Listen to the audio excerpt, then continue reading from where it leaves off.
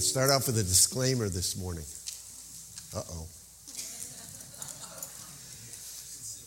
It's going to be a very different kind of Advent message today. Third Sunday of Advent is the Sunday of joy. Sunday of joy, but we're going to approach joy from a whole different angle this morning.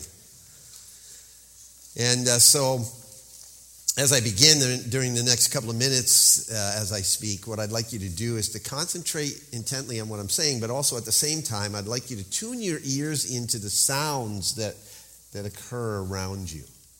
Okay? Let's take a minute and pray. Oh Lord in heaven, speak to us. Our hearts are open and our minds are like a sponge, ready to absorb all that you have for us today. We concentrate, Lord, on this word that you have given to us as a gift. And we want to know just exactly what you want to say to us through it. We love you, and we praise you for this time of year. And in the midst of all that we're going through, may we have that deep-seated, rooted joy of the Lord, which is our strength. For I ask it in the precious name of your Son, Jesus, whom we celebrate today. Amen. Well, when Reformed theologian and Ligonier Ministries founder R.C. Sproul was once asked what he had wanted written on his tombstone, he replied cheekily, "I told you I was sick."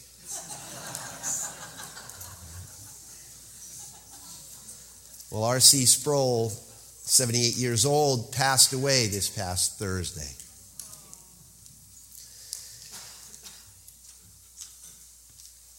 And from the Ligonier Facebook page, the news read, the Sproul family had shared the sad news with us that our founder, Dr. R.C. Sproul, went home to be with the Lord this afternoon. And a story on the ministry's webpage says Sproul's wife and family were with him when he passed in his hospital room. And quote was, he died peacefully after being hospitalized 12 days ago due to severe respiratory difficulties exacerbated by the flu and complicated by chronic obstructive pulmonary disease, COPD. So when I first gave you that news, did you hear it? Did you hear the sound? The sigh? The groans? The other day I heard the same sound when the news of yet another attempted New York City bombing was broadcast. An equally audible gasp swept the nation when months ago a series of hurricanes demolished a huge area of the state of Texas and decimated an entire island. And I read an article yesterday that said they're still without power. 3 months later, no power. You hear the sigh? The sound rang out again when the news came that 2 more of our people battle with groans of cancer. I detected it when I spoke with a member of our church yesterday after the passing of her mother. I hear it emanating from my own heart almost every time another prayer request comes across my inbox that someone in our congregation is in the midst of a very trying time. Groaning, deep sighing. I felt it during the week of Thanksgiving when I conducted 2 very different funeral services, seeing the grief of 2 spouses now widowed, their families and their friends groping for words, reaching for comfort, frustrated at the brevity of life's beauty. I sighed as I typed these words and thought about many of the struggles that some of you have encountered over the last year. Many of you have encountered quite a bit of struggle and grief and sighing, groans. I'm sure you've had your share. I have as well. In the words of another fellow groaner, if you have teenagers, you've probably sighed yourself. If you tried to resist temptation, you've probably sighed. If you've had your motives questioned or your best acts of love rejected, you have been forced to take a deep breath and let escape a painful sigh.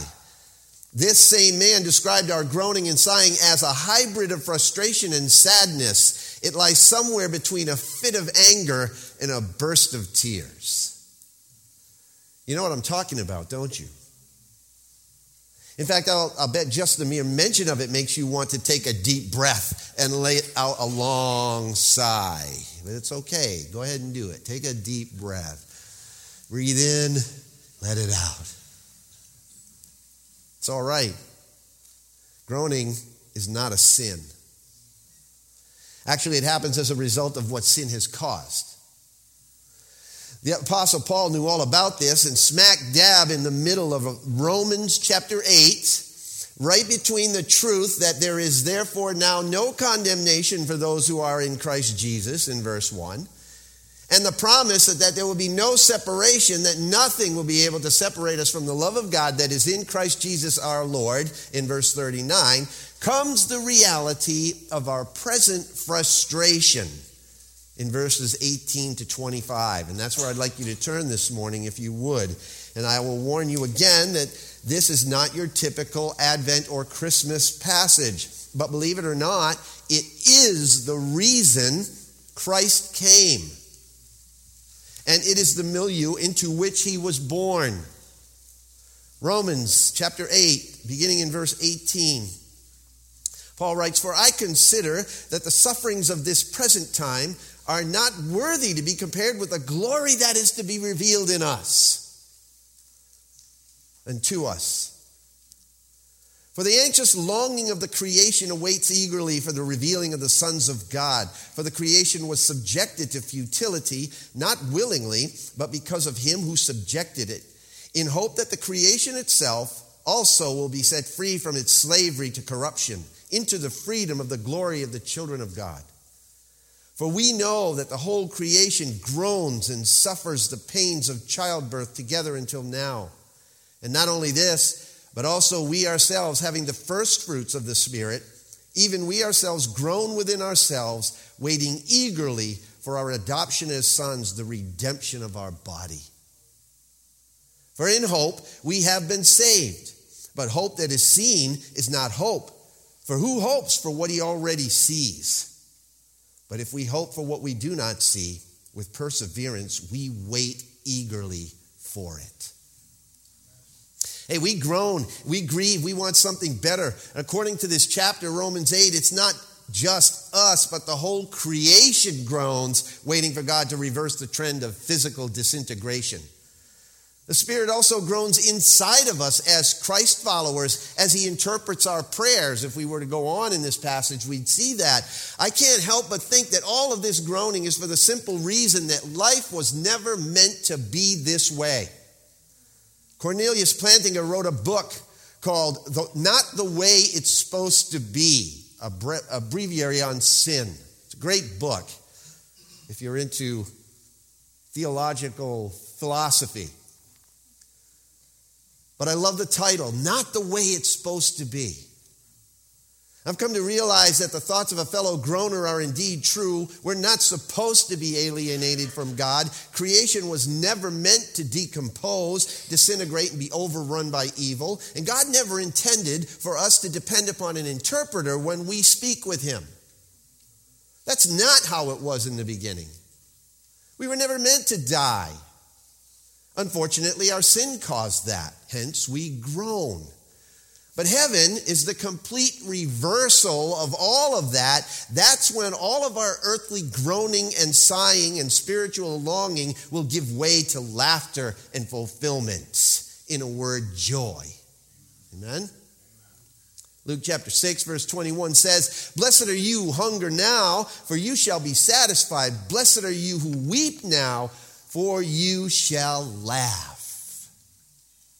Hold on to that. If you've had a bad year, hold on to that. Because here's the deal. True joy comes only as the result of hearing God's voice in the midst of our pain and deciding to live in obedient response to him. He can restore our joy and renew our strength. And rest assured, no matter how dark your cave, he will find you there.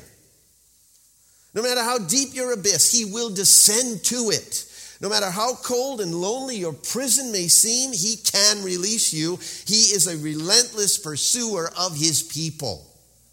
This is the Christmas story. This is the good news that the kingdom of God has come near. This is the message that Christ Jesus came into the world to save sinners, of whom I am foremost of all, as Paul wrote to Timothy. This is the good news of great joy, which was delivered by the angel to the shepherds, and it was not just for them, but for all the people, that in the midst of a world turned in on itself, focused almost entirely on itself, in the city of David there has been born for you a Savior, who is Christ the Lord. Yet before all that good news of great joy was given to the shepherds, there was much disruption in the life of a young couple from Nazareth in Galilee, wasn't there? In the days between Gabriel's announcement of the pregnancy and the actual birth itself, Mary and Joseph endured much in the way of sorrow and suffering and groaning and sighing.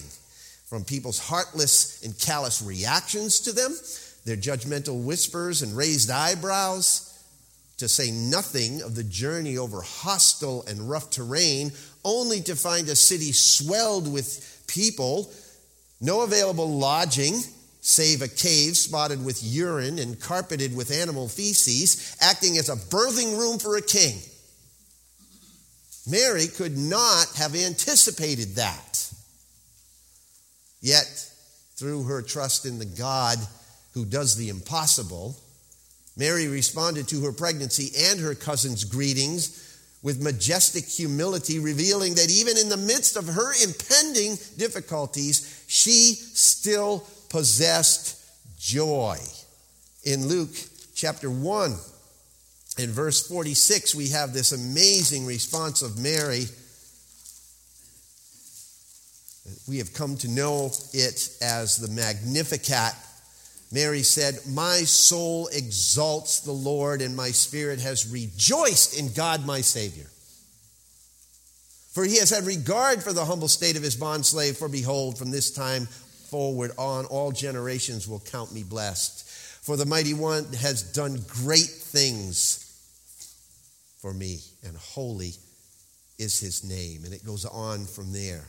How would you and I have responded to that news that Mary had?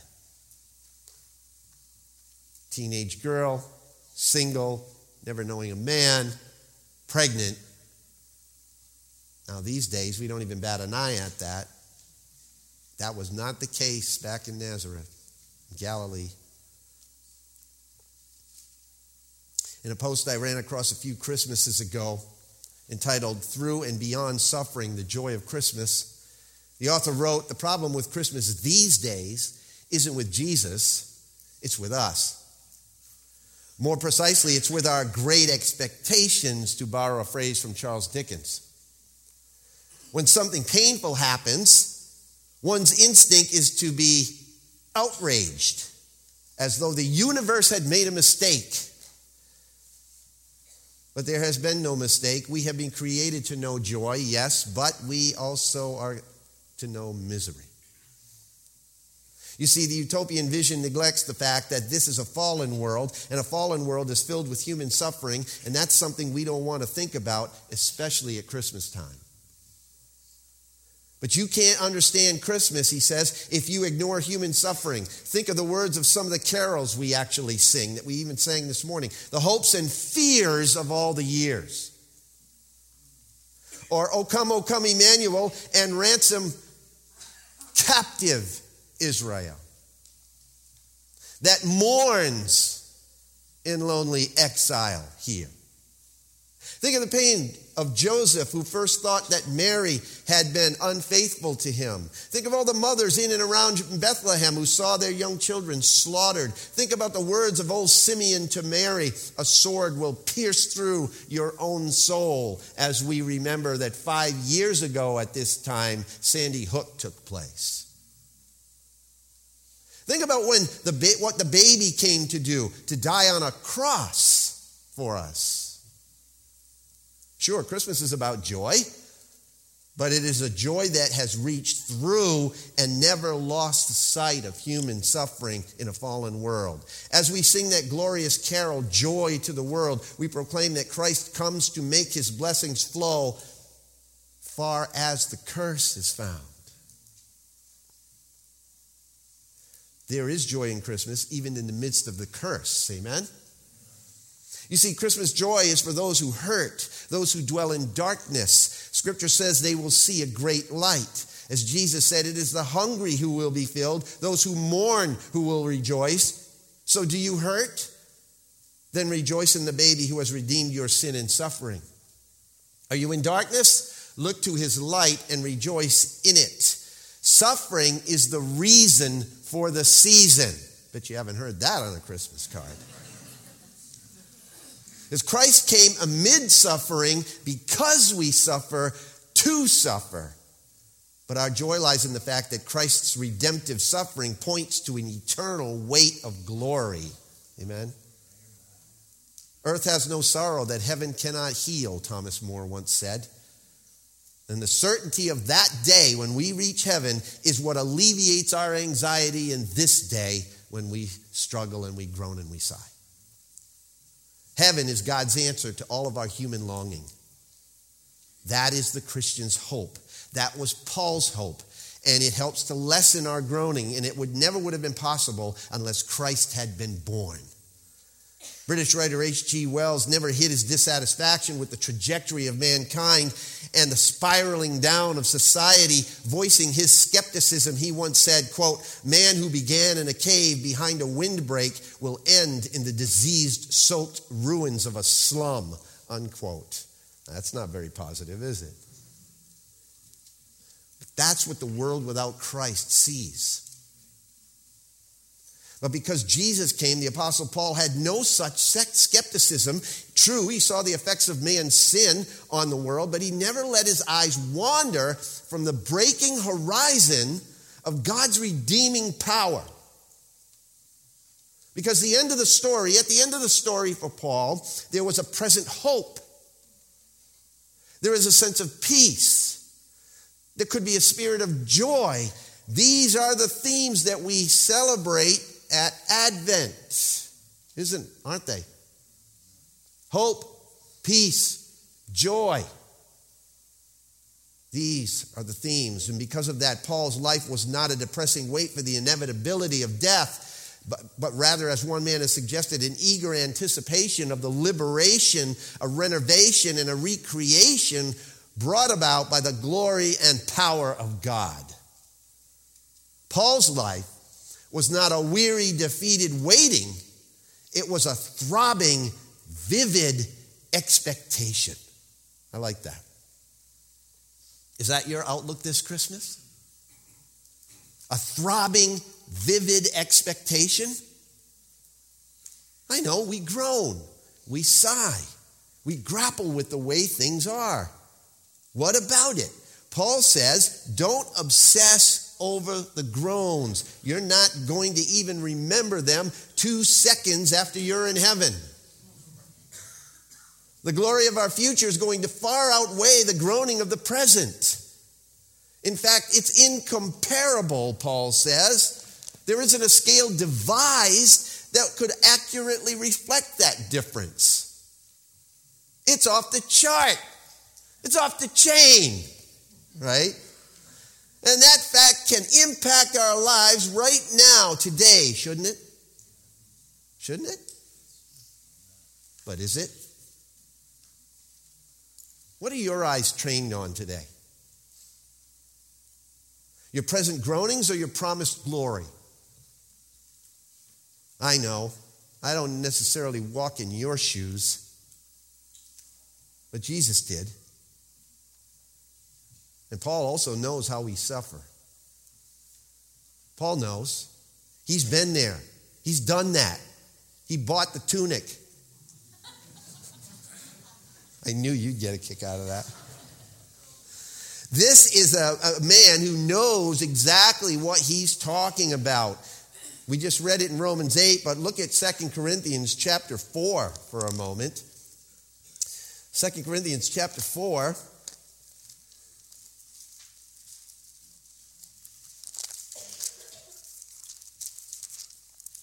In verse 8, Paul says, We are afflicted in every way, but not crushed, perplexed, but not despairing, persecuted, not forsaken, struck down, but not destroyed. Always carrying about in the body the dying of Jesus, so that the life of Jesus also may be manifested in our body. Verse 16. Therefore, we do not lose heart, but though our outer man is decaying, yet our inner man is being renewed day by day. For momentary light affliction is producing for us an eternal weight of glory far beyond all comparison. What cracks me up about Paul is what he calls light affliction. Light affliction. Are you kidding me? Look at a couple of chapters over in 2 Corinthians chapter 11. Look at verse 24 for a moment. This is Paul's light affliction, right?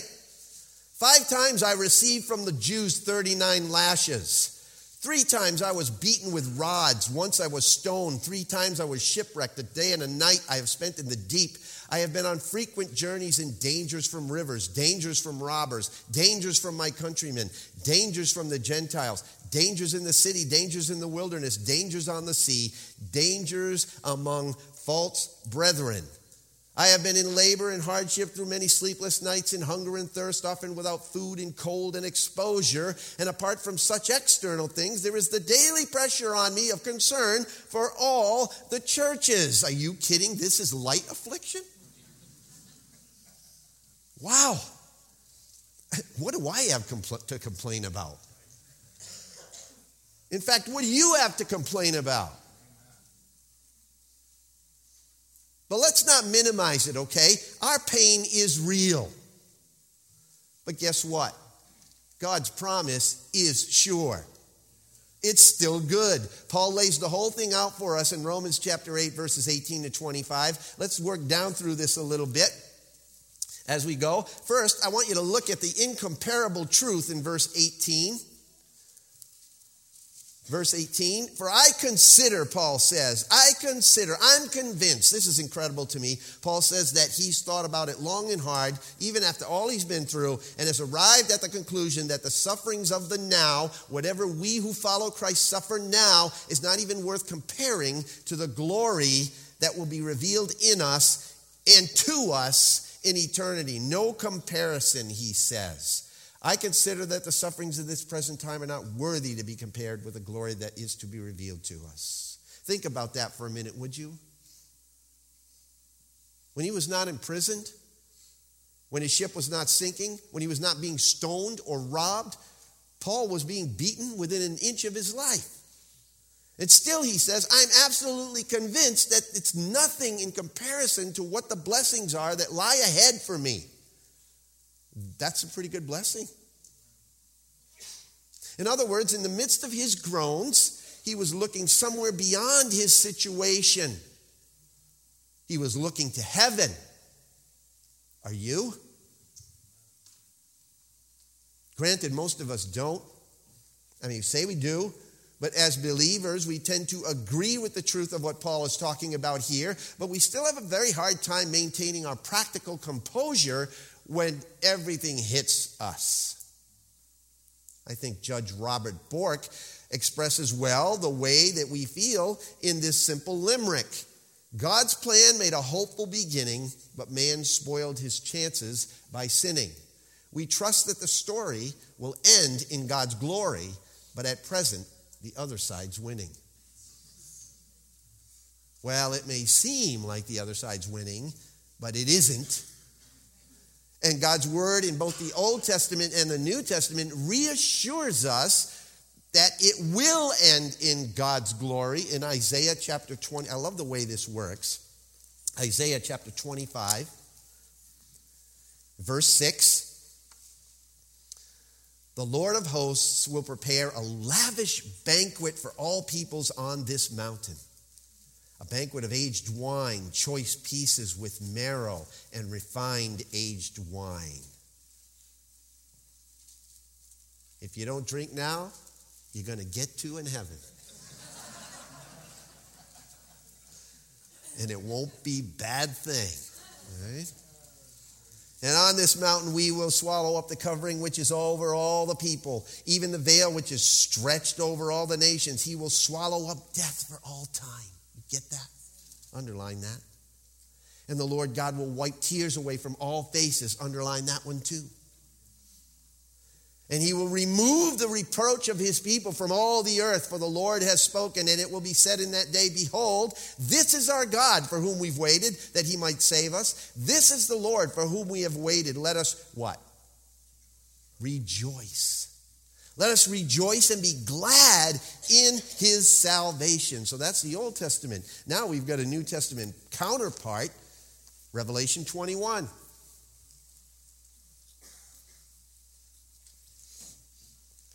Verses 1 to 5. Then I saw a new heaven and a new earth. For the first heaven and the first earth passed away, and there is no longer any sea.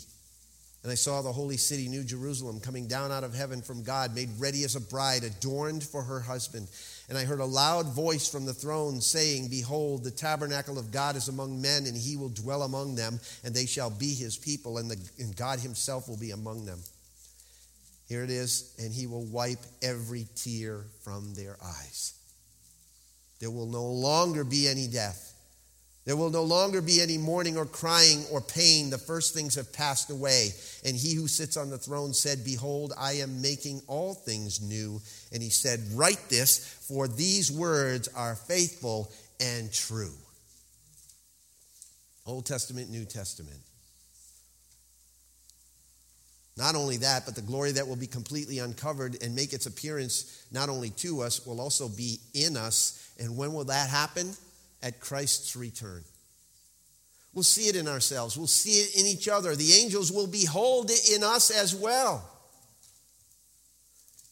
In the letter of Colossians, Paul wrote to the Colossians in chapter 3, verse 4, when Christ, who is our life, is revealed, then you also will be revealed with him in glory.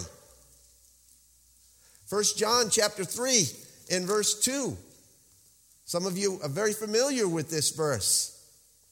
Beloved, now we are children of God, and it has not appeared as yet what we will be, but we know that when he appears, we'll be like him, because we will see him just as he is. We're going to be like Jesus. You're going to be like Jesus.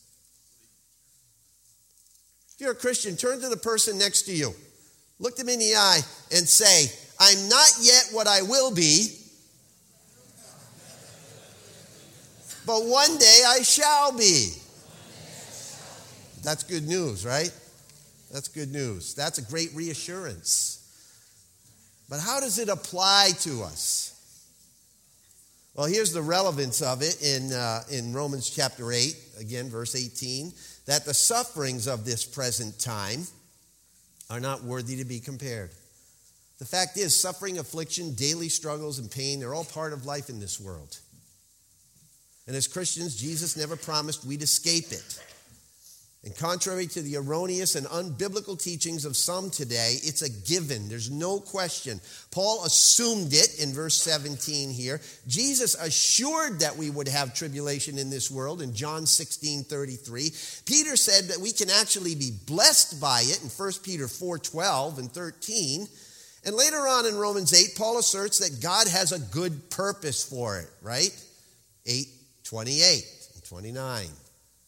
For all things work together for good. But right now, there are sufferings.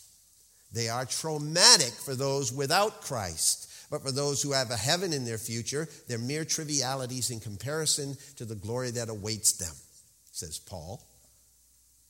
Nevertheless, we cannot escape the undeniable tension. The undeniable tension. Look at verse 19. For the anxious longing of creation waits eagerly for the revealing of the sons of God. J.B. Phillips captures the essence of what this verse says in his translation when he says, the whole creation is on tiptoe to see the wonderful sight of the sons of God coming into their own. I like that. Now picture the entire non-rational created universe. Okay? Picture in your minds plants, trees, animals, nature, being on the edge of their seats, craning their necks in suspense, in anxious anticipation of the consummation of yours, my salvation. When all things will become new, according to Isaiah 65. When creation will no longer be caught in the downward spiral of decay and death. When the world will undergo a complete renovation. We're not the only ones who long for that day of liberation. Right here, Paul says all of creation longs for it too. And you might be asking yourself, can creation really long for the day of our salvation? And you sound like you're getting a little whacked out, Pastor. You're going to join one of those tree-hugging groups, aren't you? Well, you have to ask the tree's permission before you cut it down to heat your house. I'm sorry, I don't mean to disrespect anybody.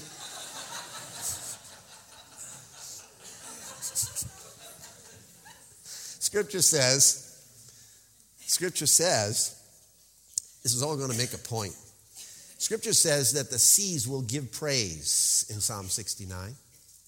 The fields will exult. The trees can rejoice in Psalm 96. Rivers clap their hands in Psalm 98. By the way, Psalm 98 was the basis for the song we sing, Joy to the World. That's not really a Christmas song, by the way. It's a song about the second coming of Christ. The wilderness can be glad, Isaiah said in chapter 35, and the mountains can burst into shouts of joy, Isaiah 55:12 says. The literary device there that's being used is called personification, because the restoration of creation is uniquely tied to our own ultimate glorification. Paul sees the creation as anxiously waiting on us to be complete. You see, because of our sin, all of creation has been subjected to the next thing Paul deals with, an unrelenting tyranny, verses 20 and 21. For the creation was subjected to futility, not willingly, but because of him who subjected it, in hope that the creation itself also will be set free from its slavery to corruption. You know what's going on here? As long as we are on earth, both we and the earth, will long for heaven. Why? Because the tyranny began with man's sin. That's what it says right there in verse 20. It began with us. It was subjected. Creation was subjected to it because of our sin. Creation had no choice. When Adam and Eve sinned, the creation fell under a curse. You can read that in Genesis 3.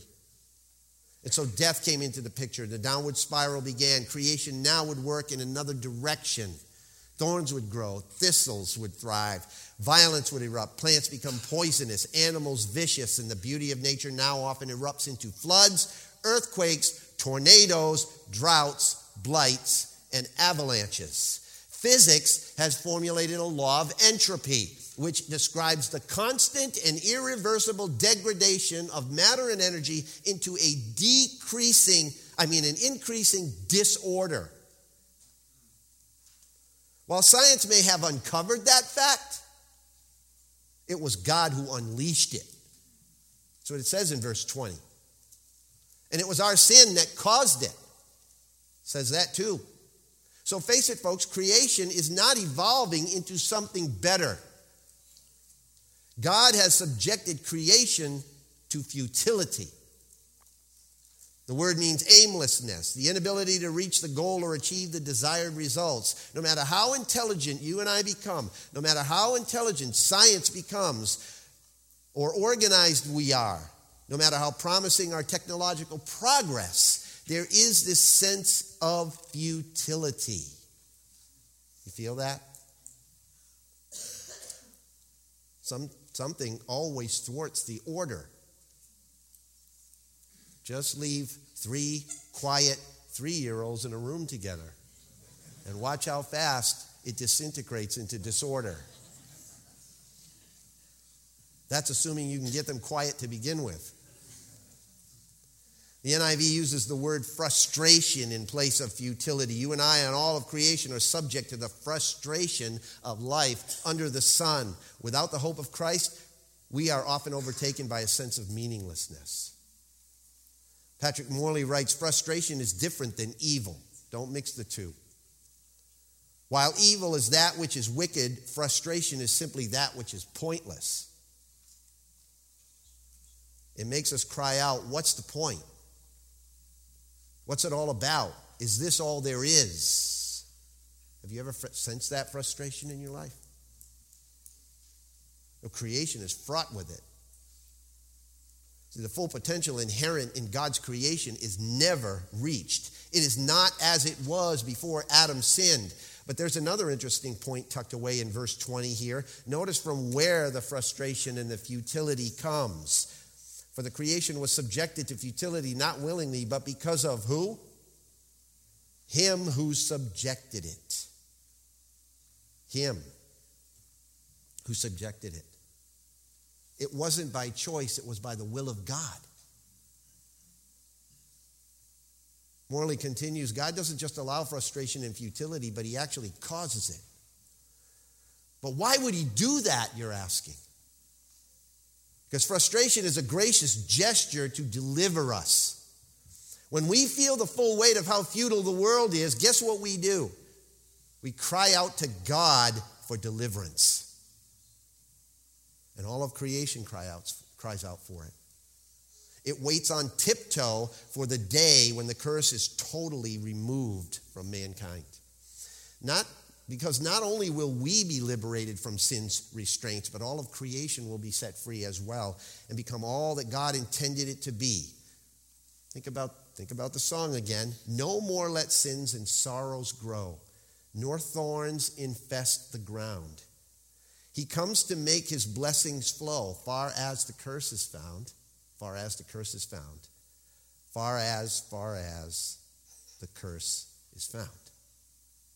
See, the tyranny began with man's sin, but the tyranny will end with man's salvation. In hope that the creation, verse 21, itself also will be set free from its slavery to corruption into the freedom of the glory of the children of God.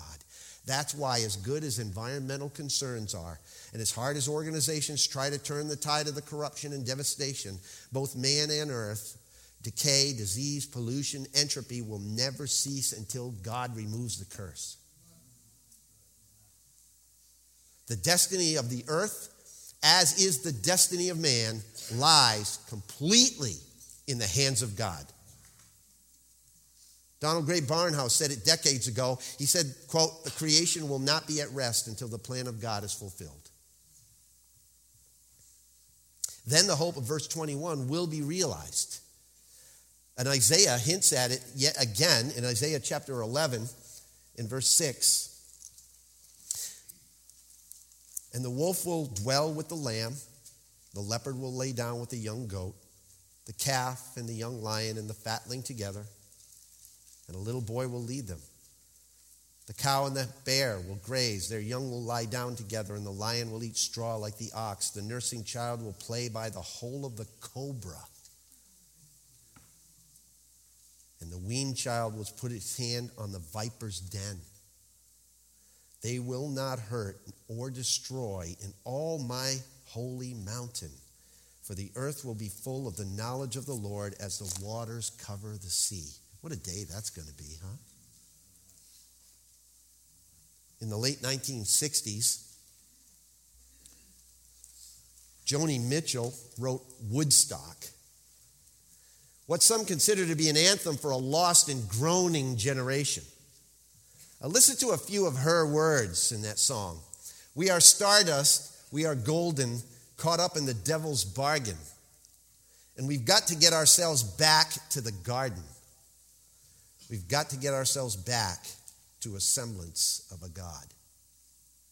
Sounds like the groans of a lost world to me.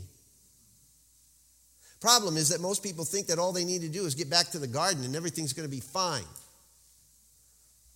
But in this life, that's not going to happen. As someone said, as they say, you can't unscramble an egg. You can't rewrite history. We can't go back.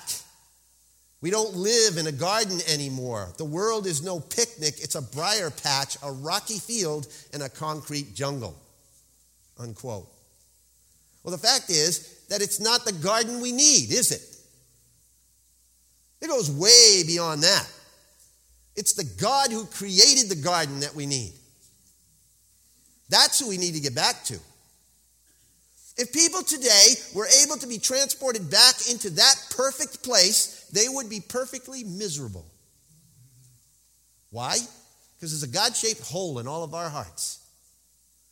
And if that's not filled with God, no perfect environment is going to do anything for you. Not at all, because the emptiness that needs to be filled can only be filled by the presence of God himself, and that's why Christ was born. That's why God came near. That's why love came down.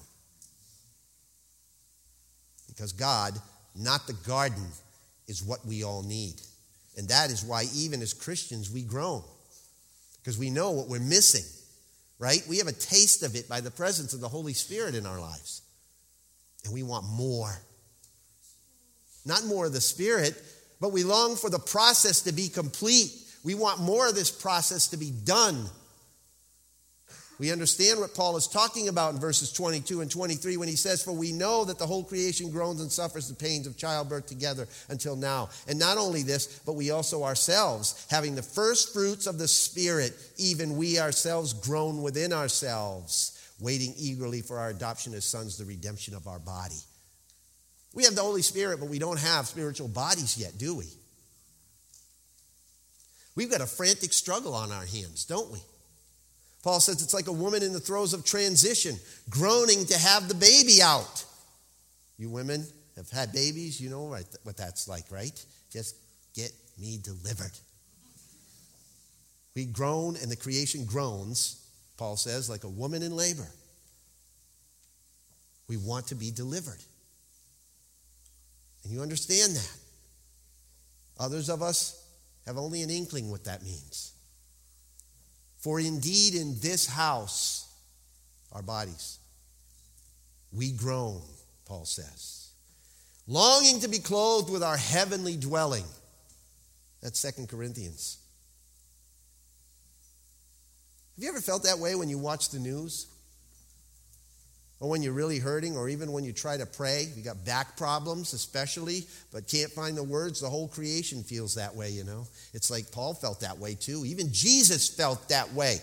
Jesus felt that way. In Mark chapter 7, in verse 31, the situation that happened here, again, Jesus went from the region of Tyre and came through Sidon to the Sea of Galilee within the region of Decapolis. They brought to him one who was deaf and spoke with difficulty, and they implored him to lay his hand on him. And Jesus took him aside from the crowd by himself, put his fingers into his ears, and after spitting, he touched his tongue with the saliva. And then it says in verse 34, looking up to heaven with a deep sigh, Jesus said to him, Ephphatha, that is, be opened. And his ears were opened. But Jesus sighed, groaned. It's the same word that Paul uses in Romans 8. He looked up to heaven and he groaned. Ever wonder why Jesus did that? Why Mark recorded that? For the same reason that we do and all of creation does. Because Jesus himself even longed for the day when pain that was never intended is removed. When hope is no longer deferred, but embraced. You know, I have pictures of my wife when she was pregnant for our children. Most of you husbands probably do too.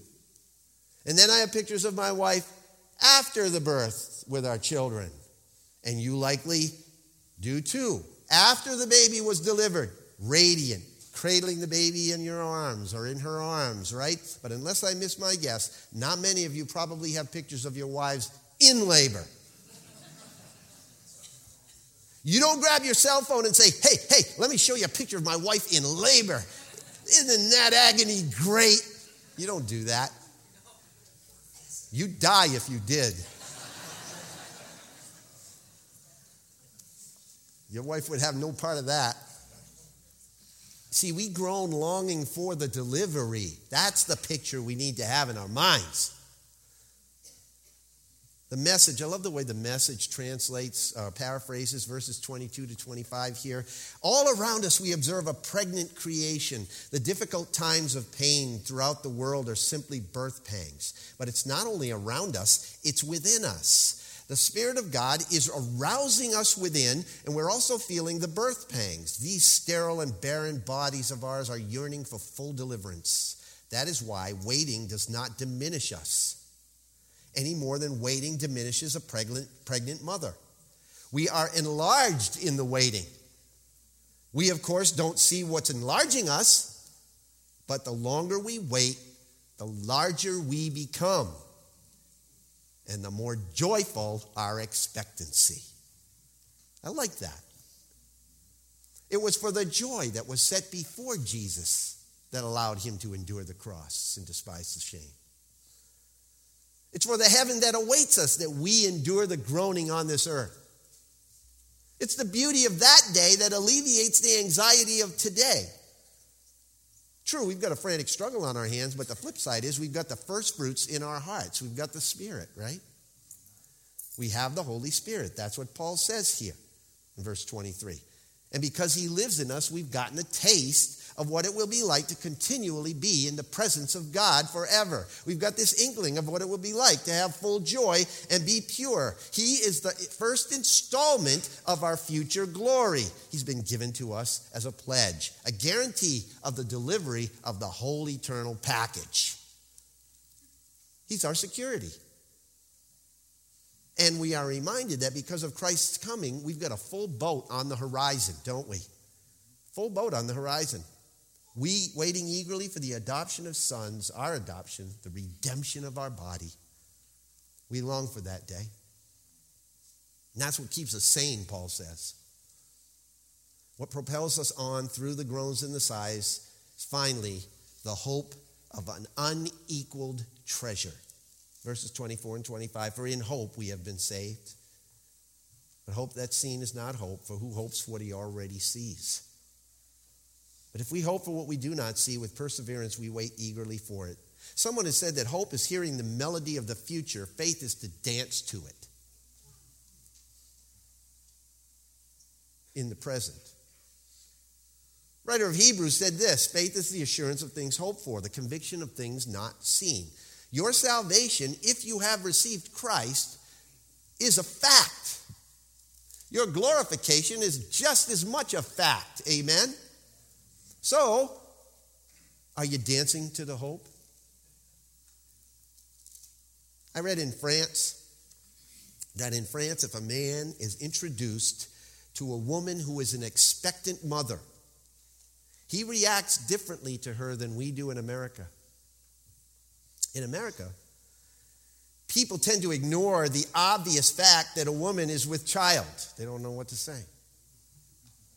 In France, however, it is the height of politeness for him to congratulate her in a certain manner. I'm going to botch this, I know I am. But someone might say to her, Je vous félicite de votre espérance, which means, I congratulate you on your hope. Isn't that nice? I think I'm going to learn that phrase and just tell every pregnant woman I see that.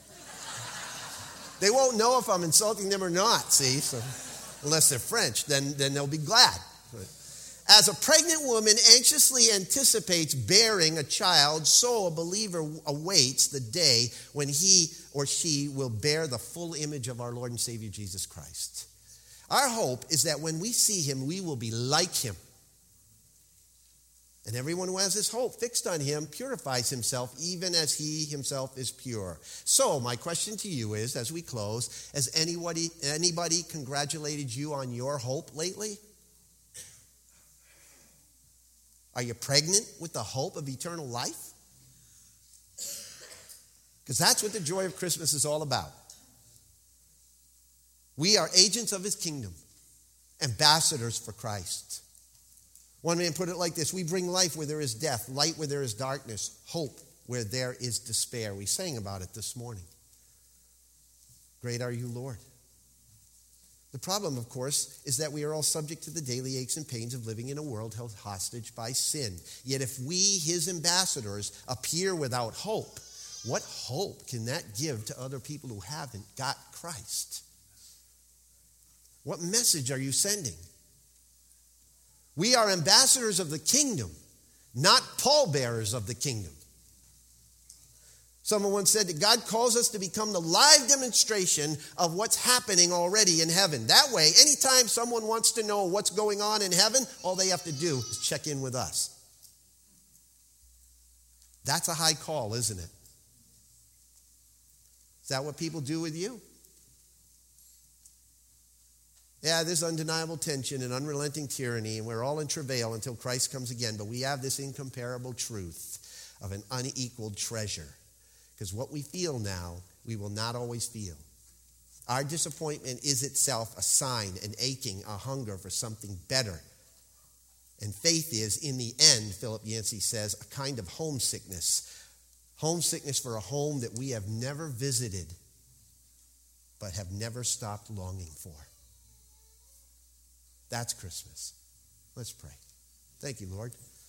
Thanks for this passage of Scripture that, even though in the midst of it seems kind of down, really yields to great joy. The joy of heaven. The joy of the full redemption of our bodies. When we can say with all of creation, great are you, Lord. Thank you for this word. Apply it to our hearts and soothe our souls by it, we pray. In Jesus' holy and precious name, amen.